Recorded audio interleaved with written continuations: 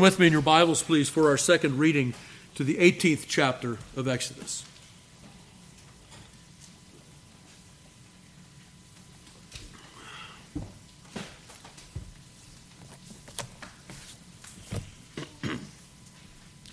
Exodus chapter 18, verse 1, hear now the inerrant, infallible, and inspired Word of God. When Jethro, the priest of Midian, Moses' father-in-law, heard of all that God had done for Moses and for Israel his people, and that the Lord had brought Israel out of Egypt. Then Jethro, Moses' father-in-law, took Shiphrah, Moses' wife, after he had sent her back, and her 2 sons, of which the name of the one was Gershom, for he said, I have been an alien in a strange land, and the name of the other was Eleazar, for the God of my father, said he, was mine help, and delivered me from the sword of Pharaoh. And Jethro, Moses' father-in-law, came with his sons and his wife unto Moses into the wilderness, where he encamped at the mount of God. And he said to Moses, I, thy father-in-law Jethro, am come unto thee, and thy wife and her 2 sons with her. And Moses went out to meet his father-in-law, and did obeisance, and kissed him. And they asked each other of their welfare, and they came into the tent.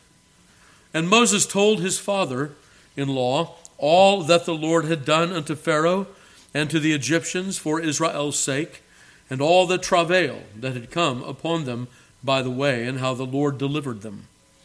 And Jethro rejoiced for all the goodness which the Lord had done to Israel, whom he had delivered out of the hand of the Egyptians. And Jethro said, Blessed be the Lord who hath delivered you out of the hand of the Egyptians and out of the hand of Pharaoh, who hath delivered the people from under the hand of the Egyptians. Now I know that the Lord is greater than all gods, for in the thing wherein they dealt proudly, he was above them. And Jethro, Moses' father-in-law, took a burnt offering and sacrifices for God, and Aaron came, and all the elders of Israel, to eat bread with Moses' father-in-law before God. And it came to pass on the morrow that Moses sat to judge the people, and the people stood by Moses from the morning unto the evening. And when Moses' father-in-law saw all that he did to the people, he said, What is this thing that thou doest to the people? Why sittest thou thyself alone, and all the people stand by thee from morning unto even? And Moses said unto his father-in-law, Because the people come unto me to inquire of God. When they have a matter, they come unto me, and I judge between one and another, and I do make them know the statutes of God and his laws. And Moses' father-in-law said unto him, The thing that thou doest is not good. Thou wilt surely wear away, both thou and this people that is with thee. For this thing is too heavy for thee. Thou art not able to perform it thyself alone. Hearken now unto my voice. I will give thee counsel, and God shall be with thee. Be thou for the people to Godward, that thou mayest bring the causes unto God. And thou shalt teach them ordinances and laws, and shalt show them the way wherein they must walk, and the work that they must do. Moreover, thou shalt provide out of all the people able men, such as fear God, men of truth, hating covetousness, and place such over them to be rulers of thousands, and rulers of hundreds, rulers of 50s, and rulers of 10s. And let them judge the people at all seasons, and it shall be that every great matter they shall bring unto thee, but every small matter they shall judge. So shall it be easier for thyself, and they shall bear the burden with thee. If thou shalt do this thing, and God command thee so, then thou shalt be able to endure, and all this people shall also go to their place in peace. So Moses hearkened to the voice of his father-in-law, and did all that he had said. And Moses chose able men out of all Israel, and made them heads over the peoples, rulers of thousands, rulers of hundreds, rulers of 50s, and rulers of 10s. And they judged the people at all seasons. The hard cases they brought unto Moses, but every small matter they judged themselves. And Moses let his father-in-law depart, and he went his way into his own land. May God add his blessing to the reading and hearing of his most holy word. Essentially, two sections in the chapter. The first section is the reunion of Moses with Jethro, Zipporah, and Moses' children. And that takes us down through verse 12, and then 13 through 27, we have Moses judging the people and Jethro's sage advice to him. So in the first section, notice what we have here. There are some things that are maybe a little bit subtle in the text that I think we should bring out. So notice, first of all, that there is a mutual humility between Jethro and Moses. Jethro does not require Moses to come to him. Jethro goes out to meet Moses. In ancient Near Eastern parlance, that meant, I'm coming to see you. You're greater than I am. I'm stirring myself up. I'm bringing myself out of my comforts to come and see you. You are worthy of my respect, in other words. So Jethro does that. But notice that Moses does not let Jethro get all the way to his tent. Rather, Moses goes out to meet Jethro when Jethro is yet out in the field. And so Moses does the same for Jethro and then brings him back in that ancient Near Eastern hospitality fashion back to his own tent. So there's a mutual submission and honor and respect and a matter of policy between Jethro and Moses. So that's a good thing to remember, that there are standards. I know it's hard. Maybe some of you will remember a year and a half ago or so, we preached a sermon on manners. I don't know if you remember that or not. You know, oh yeah, I think I remember the manner of that sermon. Maybe. Hopefully it's more than that, right? Manners are a good thing. Manners are a biblical thing. Manners are helpful in keeping us on that path, on that narrow path, that straight path that we would otherwise depart from. Manners and those kinds of habits are good for us. So Moses and Jethro teach us that here. There's a mutual submission and humility and bowing before one another and a deference one to another, and that is just simply good manners. Ancient Near Eastern manner is something to be imitated.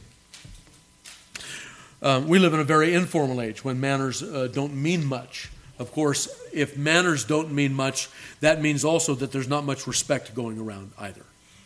Right? When the manners go, the respect goes. These manners that we're talking about are the preservers of honor and respect one to another. Okay, so notice also the children of Moses. Moses had somewhere in the career of him going back into Egypt, left Zipporah and the children with Jethro. Jethro kindly received them back into his house and cared for them while Moses was on his errand from the Lord to bring Israel out of Egypt. Now that he comes back into Midian, Jethro comes out, having heard, with Zipporah and with Gershom and Eleazar. Okay, let's talk about the names. Gershom is a witness to Moses' faith. I am a stranger in a strange land. That's what that name means. So his firstborn son is named Gershom, and his secondborn son is named Eleazar, which means Eli, my God, Azar, has remembered me. Right? So the God of my father is my remembrance, or he has remembered me. Transitive or intransitive, take your pick. So Moses, in the naming of his children, is indeed testifying to his own faith. This is a good and important thing. When you choose names for your children, you know, you can do what Frank Zappa did. You can call your child Moon Unit, or you can call them Eleazar, or Gershom, or some other testimony to your faith. Moon Unit is a testimony as well. Make sure you remember that. Okay, so beyond that, then I've just angered all the Frank Zappa fans. I'm okay with that. That's okay. All right, so then beyond that, notice that they go into the tent and Moses recounts all that the Lord had done for them, and Jethro rejoiced for all the goodness which the Lord had done to Israel, whom he had delivered out of the hand of the Egyptians. That's verse 9. And then Jethro himself breaks forth into a doxology, right? Blessed be the Lord. Okay, so maybe it's appropriate to talk about Jethro here for a moment. He's a bit of a shadowy figure. We will also see his name as Reuel. Sometimes he's known as Reuel in Scripture. Here, Jethro. What is Jethro? Well, we read of him as the priest of Midian. And there were these dark, and by dark, I don't mean wicked, I mean dimly lit. There were these dimly lit pockets of believers in the true God that were not part of the people of God. Jethro is a priest of Midian, a worshiper of El Elyon when we meet him, right? El Elyon is the Most High God. And notice what he does here. He says, and Jethro said, blessed be the Lord who hath delivered you out of the hand of the Egyptians, out of the hand of Pharaoh, who hath delivered the people from under the hand of the Egyptians. Now I know that the Lord is greater than all gods, for the things wherein they dealt proudly, he was above them. Okay, there's a few italics there, but I think that's a good translation. What I want to say there is, when Jethro says, now I know, that this is not an aha moment for Jethro. I don't believe that. I don't believe he's saying, okay, I was in doubt before, but now I know. That's not what he's saying. He's using now as a conjunction rather than a temporal thing. Now I know, right? So he's saying, we have this confidence that God is the true God. And one of those things that is added to that confidence is that God has caused them to triumph over all the things that they trusted in, right? The Egyptians trusted in all their gods, but God triumphed over them all. In the thing wherein they trusted, he triumphed over them all. The Egyptians trusted in their gods, and God triumphed over all those idols, all those false gods. So Jethro is not saying, aha, now I know. He's saying, now we know that God is the true God. For in the thing wherein they trusted the Egyptians, God triumphed over all of that. So that, I think, is what is being said there.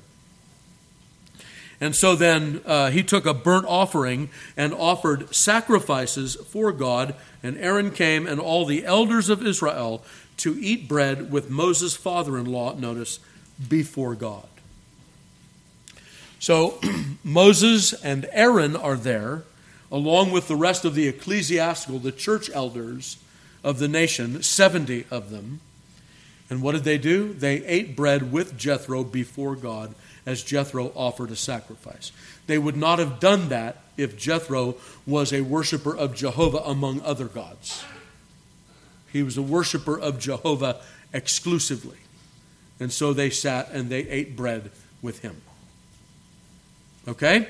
So, that takes us down through this first section, and it ends with the elders of Israel, the ecclesiastical, the church elders of Israel, the religious elders that helped in the distribution of the information on the Passover, that stood with Moses at the rock of Horeb, and all of that, right? All of those elders, they were with Moses and Aaron when they ate bread with Jethro before the Lord. The reason I'm making that distinction is because we're going to set up some other rulers here in just a moment. And these are going to be civil rulers. So, now it is the next day. Moses gets up in the morning and does what he's wont to do. I don't know how often he did it, if it was every day or once a week or every other day, or the text doesn't tell us. Just that Moses stood, and from morning to night the people came before him with their cases. These are the civil matters that they had between themselves. And Moses judged, he taught them the statutes of God, and then he sent them on their way with a decision. And Jethro looks upon this, and he says, what are you doing, Moses? And Moses explains that to him, and he says to them, this is not good. Now, let's make sure we understand what it means when Jethro says this is not good. It was good that Moses taught them. It was good that Moses judged them. It was not good that Moses did that all by himself. That's what was not good. As we read in the last chapter, one guy can't stand there with his hands up all day. Right? Notice how in these two chapters we're already moving to see that one guy can't do it all. We're getting ready to spread out here, right? Not only ecclesiastically, but civilly. We're going to spread out authority. Beloved, a concentration of authority is always bad. It's always bad. The Bible civilly and the Bible ecclesiastically spreads out authority among many. Why? Because God knows we're fallen creatures. That's why. Okay, so Jethro explains to Moses how he ought to do this instead. And Moses takes his father-in-law's advice. Notice the honor and the respect that Jethro has for Moses and Moses for Jethro. We've already seen that in the way they met each other. What is it that Jethro prescribes? Make yourselves captains of thousands, of hundreds, and of tens. And let them rule in your stead. In the hard cases, then, you will be able to undertake. So, not only here in Exodus 18, but in Deuteronomy chapter 17, right? And then also in 2 Chronicles chapter 19, under Jehoshaphat, we will see that when people profit under the government that they're under, that this government is set up under graded courts, whether it's an ecclesiastical or churchly government or a civil government. It is set up under graded courts, that the most detailed authority is the most intimate authority. And then as that authority rises up to greater purview, it must always become a more general authority. Some of you, what does he mean by that? Let me put it in one sentence. The government makes a poor parent. Right? They're not there. They can't know. So these captains over thousands, they would have 1,000 people under them. Then the captains over hundreds would rule over those captains of those thousands. And it would go up in that graded way, such that if it is too hard for that most intimate court, it would come up to a greater court. It would come up to a greater court. There is a right of appeal to a greater court. We have retained some of this in our own United States government, in that we're supposed to have a system of graded courts. Some would argue that all of our court system is decimated. I might even make that argument myself. But still, the structure is there, right? Justice may be dead, but the structure is there. And that's a biblical structure, and that's what we see here, so that we don't have that under one man, because it will either wear him out, or he will become that great big thing at the top that won't know intimately how to govern, and so his government will always be, in some sense, tyrannical and unjust, because it will be based in ignorance. Right? So we want then a detailed kind of government in each family, right? Father and mother ruling over that family together and setting those parameters of the home. The church can't do that for you, parents. The government can't do that for you. God has put that in your hands. Same thing is true with regard to churches. We want sessions to rule over those local churches as a part of that root court, which is the presbytery. A presbytery can't rule incrementally in a local church. They don't know the people. We had the Babcocks here today. They're from another presbytery, but in our denomination we have a general assembly that we have in common. But I've never met them before. I would not know how to rule in a case of theirs. Right? We want that local, intimate contact and fellowship and government. And then as those courts rise up with greater authority, they take the hard cases. And so when appeals go up, they go up with great care, so that all of the details in absolute justice are set forth before that court, that there can be a right decision made. That's what Jethro's talking about. That's what Moses receives. But notice, we already have elders on the other side of the house, in the ecclesiastical or churchly side of the house. We already have them there. Those 70 elders that we will see in Exodus chapter 24. Here in Exodus 18, we have civil leadership established. They are deciding between case and case with regard to the people of God. All right, thus ends the reading of Exodus chapter 18.